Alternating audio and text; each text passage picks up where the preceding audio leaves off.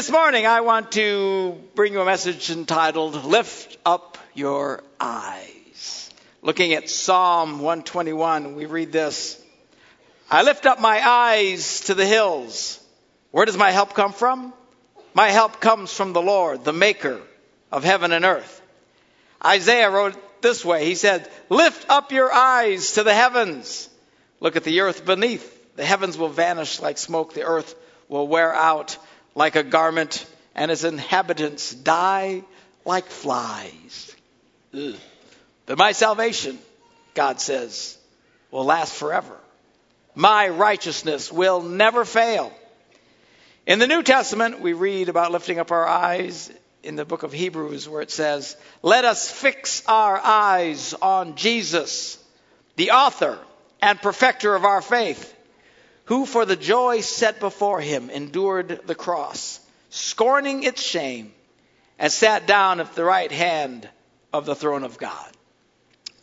Lifting up our eyes. You know, it is imperative that as people of faith, we keep our eyes on the big picture.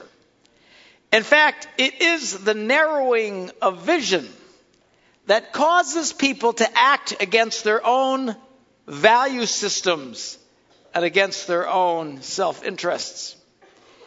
Even though a person may believe in a set of values, he or she will act against those values if their focus narrows to the moment at hand. Now, what I'm sharing with you is a big deal. And if you're struggling in any area of your life about anything, if you will get this morning, this will make a big difference in your life. You see what happens when people struggle with things that they shouldn't do or don't want to do, but yet they do them anyway, going against what they really believe in their lives. It's because of a narrowing of vision.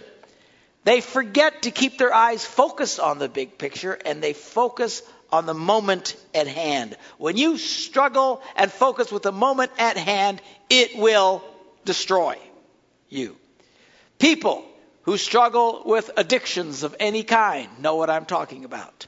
They might be adamantly opposed to the very thing they do.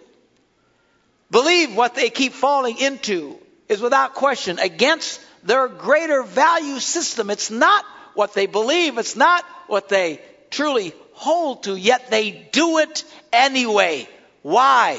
Because when the moment comes, they narrow to the moment at hand. If you're going to be a successful Christian, you have got to learn to keep a broad focus. You've got to lift up your eyes. And the way you do it is on purpose. Everybody say on purpose.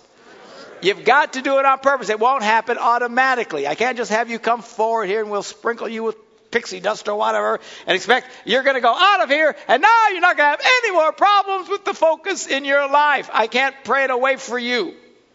You have to make a decision in your life. The way to overcome any struggle, any temptation, any frustration that you're facing in your life is to keep a big picture and to do it intentionally. Let me encourage you this week. Practice this. Tomorrow, several times a day, just stop and think. Remind yourself, what is my vision? To whom do I put my trust? What do I really believe? Am I acting in accordance with those beliefs? The more you practice this, the more natural it will come to you, and it will set you free. You see, it's hard to get caught up at night sitting in front of a computer looking at pornography if you keep a broad vision.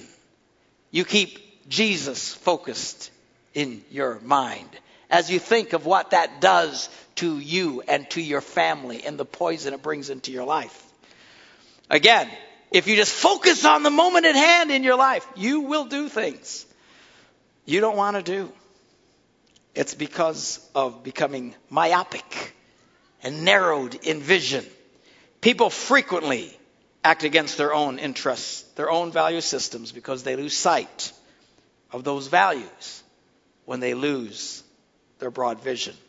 You know, Jesus calls us his disciples. Now, a disciple is one who follows the disciplines of the master. Now, one of the most important disciplines we as Christians must exercise is this discipline of keeping our eyes open and our focus wide. Now, you don't hear a lot about Christian discipline today. If you were to turn on most Christian preachers this morning, it's all about you. God loves you. God can't wait to just be around you all day long. It's all about you. You become the center of the universe. And while make no mistake, God does love you and care about you, I promise you, this ain't all about you. This is about him. And the moon doesn't really follow you when you drive at night. Might come as a shock to some of you. This isn't all about you. This is about him. And there are some disciplines. Everybody say discipline. This is what makes you a disciple. There are some disciplines you need to do. And if you think Christianity is just going to dunk on you just automatically all by itself, you will be sadly disappointed and very frustrated. You've got to have some disciplines. And one of the disciplines is to constantly remind yourself in times of frustration, anger, temptation, trials, whatever it is, keep your vision up. Remind yourself who you are. I love Paul the Apostle.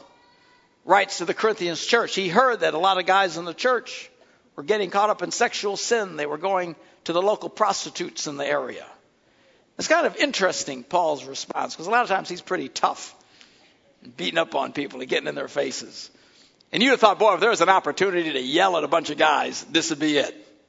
This would be it. Just yell at those guys. What are you doing? Are you out of your minds? But he takes a different tact. He says, guys, don't you realize who you are? Why would he talk to them that way? Because he realized they had lost their vision. They become myopic. They become very narrow focus and all they can think about what they want when they want it at this moment. You don't realize who you are. He says, you are children of God. Your bodies are the temple of the Holy Spirit. God lives in you. When you walk around reminding yourself that of all the time, it's hard to do things that would go against that. Keep your vision wide, your eyes open. That's why the scripture constantly tells us to lift up our eyes, to discipline ourselves, to be conscious of the big picture, to keep our focus on Jesus. Because if we maintain our greater focus, we will not yield to the temptations at hand. Show me a person who lives a defeated Christian life, and I will show you a person who consistently fails to keep the big picture of what God is doing in his or her life. I promise you, you get this, it'll set you free. Now, this is not only true with temptations, but it's true of discouragements that comes from trials and tests that we must go through. And make no mistake, people, we all have to go through them. And it stinks. And I hate it. I hate tests. When I was in school, the worst day was test day. But make no mistake, God, as he helps you grow and instructs you and moves in your life, is going to be bringing test days to you. And it's no fun. And for some people, a test day would be a real improvement. Oftentimes, it's a test week, a test month, a test year and a half. It gets very difficult and can be very challenging. How do you make it through? On purpose. Everybody say on purpose. Keep your vision up. Don't look down. Peter writes about the fact that we have to go through tests and trials. He said, dear friends, do not be surprised at the painful trial you are suffering, as though something strange were happening to you. Why would he have to write that? Because when we go through lousy times, it's a shocker. It does feel like something very strange is happening to you. In fact, if you're going through a real tough time in your life, the number one word coming out of your mouth is, why? Why is this happening to me? I'm such a nice person. I love me. Why is this happening to me? It's a shocker. It's a surprise. It's oh my goodness gracious. He says, don't think like that. It's not a surprise. These things happen. God tests people. When you suffer, he says, rejoice that you participate in the sufferings of Christ. so that you may be overjoyed. Overjoyed. Joyed is great. Overjoyed is really great. But it doesn't feel overjoyed, does it? But if you'll do the right thing, keep your vision broad, you will become overjoyed. Beats being overdrawn.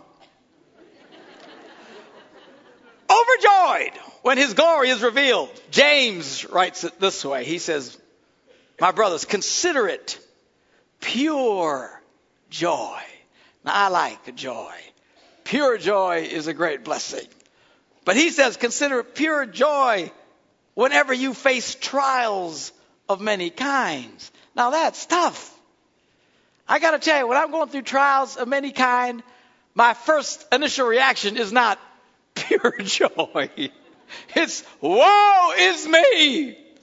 This is awful. This is terrible. I walk around like Eeyore. Oh, bother. Oh, bother. Everything's oh, bother. So how do you get to pure joy? On purpose. Say on purpose. Listen, people, the way you succeed in anything in life is on purpose. These things don't happen by themselves. How do you walk in faith? On purpose. How do you walk in victory in life when everything is against you? On purpose. How do you stay married for 37 years and not kill each other? On purpose. These things just don't happen by themselves. On purpose, consider it pure joy. Why in the world would I consider it pure joy? He says, because you know that the testing of your faith develops perseverance.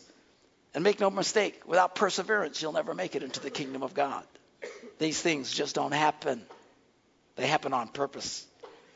Perseverance must finish its work so that you may be mature and complete, not lacking anything.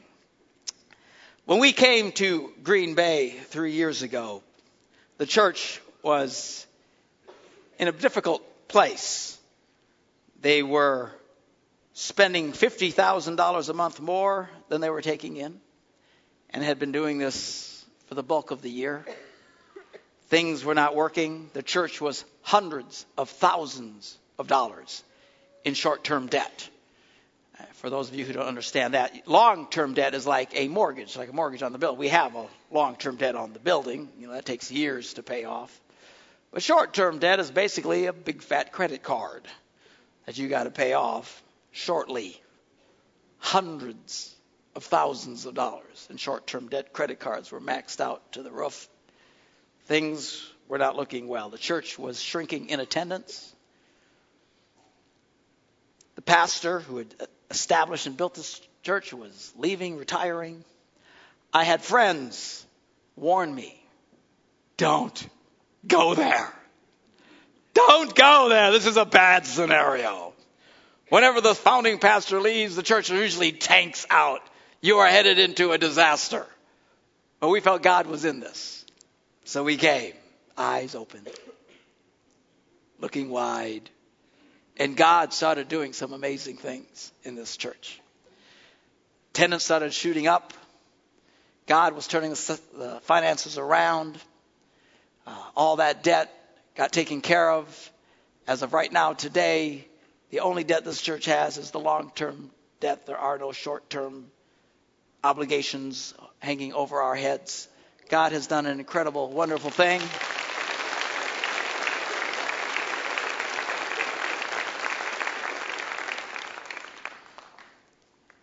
We had challenges. There were people who didn't like me. It's hard to imagine. What's not to like? You know what I'm saying? But there were people I came along who had been here for a while. And, they didn't like me. And they left. But God has been faithful in blessing this church and helping us to build a church based on solid Christian principles.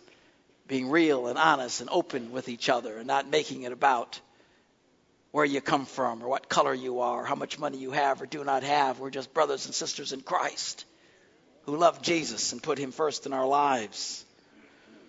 When the economy hit the skids last year, churches all over America immediately saw their giving go into the tank. I know I travel almost every weekend, churches doing seminars, and people were having a difficult time. Churches were in a state of shock. They were asking me, man, how are you guys handling it? How much are you losing? And I said, oh, we're not losing anything. Everything has stayed the same. People stayed faithful. You did not react in fear. You trusted God and didn't have an overreaction. And as God continued to bless you, you kept continuing to give into the kingdom of God. And I was so proud of you. I remember the newspaper doing an interview with me and some other pastors in the community. I don't know if you remember reading that article, but most of them were talking about how everything was just tanking out. And they said, how bad has it been for you at Celebration Church? And I felt guilty. It's pretty good, actually. It was, really? What are you going to say? I didn't want them to feel bad. But I was so proud of you, and I continue to be proud of you. But make no mistake, this economy thing has finally been catching up to us. And it's okay. There have been a lot of people have lost their jobs during this time. There have been people who at one time were making a lot of money in this church who now make a fraction of what they were making because of the economy. And when you tithe, when you give a percentage of your income, when that income goes down, your giving goes down. And about the summer, we started to feel the reality of it, which is fine. It's better than just people reacting in fear, and you did not do that. But we started to feel it, and those of you who watch our weekly giving, we publish that all the time. If you've been paying attention, you've seen it going down. By September, the staff met with me and said, hey, we're gonna have to make some cuts. What are we going to do? I said, well, before we do that, I said, let's see what happens as we gather together, all our campuses together. We do this 1-3-5 program, and boy, if you missed that, you missed a fabulous Sunday. Let me give you a little recap video of what happened on that Sunday.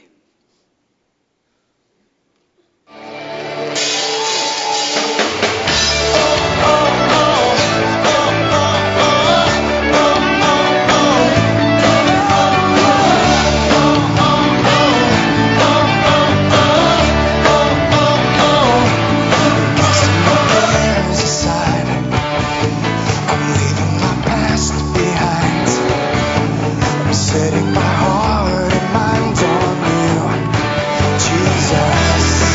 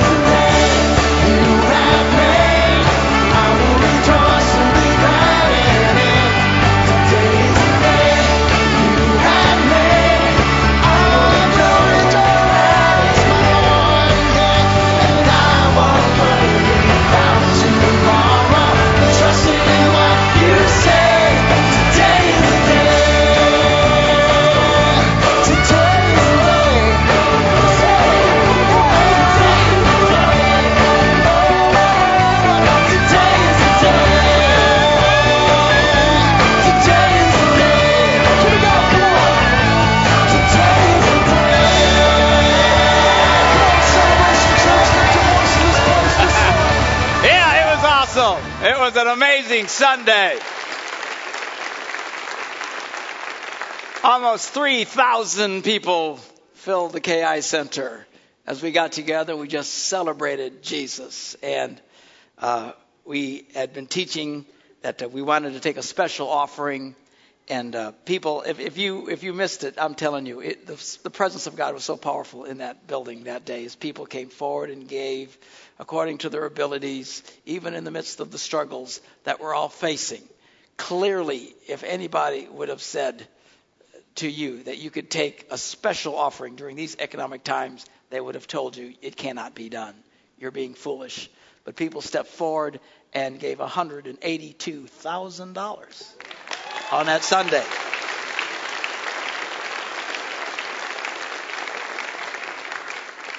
Which, helps us to move on and continue to doing what we're doing. However, the reality is we're still faced with the weekly shortfall based on where we were a year ago. And we are going to have to make some cuts. At least we know where we stand. The encouraging thing, there's no way you could have been part of that service and not got the overwhelming sense that people love this church and they love God and we are in this together. But just like you're tightening your belts, we're going to have to tighten ours. Now that sounds extremely reasonable, and I'm sure most of you have no problem with a statement like that until we cut something you really love. And we don't know what those are going to be. We'll be meeting over the next couple of weeks with our pastors and our elders of our church and prayerfully consider, okay, what are we going to have to do? Where are we going to tighten our belts? You have to understand something. We don't do things frivolously here at Celebration Church. Everything we do on purpose. We do it for a reason, to touch people's lives and to encourage people. And when you have to step back from that and to cut back on that, it won't be without pain. It won't be without frustration for some who dearly love whatever it is that'll have to be cut back. But keep your eyes lifted up, okay? Keep the big picture. This is merely a moment in time. This is temporary. This church will continue to move forward. We will continue to reach out. We will continue to give and support one another. We are going to do all the things. We just can't do everything we've been doing at the level we were. And it will be fine as we meet the challenges that lie ahead for us. Let's make a determination today that we will not narrow our focus. We will not fear. We will not be afraid. We are going to keep our vision up and out and look forward. God is not done with us yet. We ain't dead yet. Hallelujah. Someday I will be in a box up here. And you better all come. And I want lots of crying everywhere. But until that day, I'm going to keep going. We're going to keep moving. As long as God gives us breath, we will continue to serve him and move forward with the kingdom of God. Hallelujah.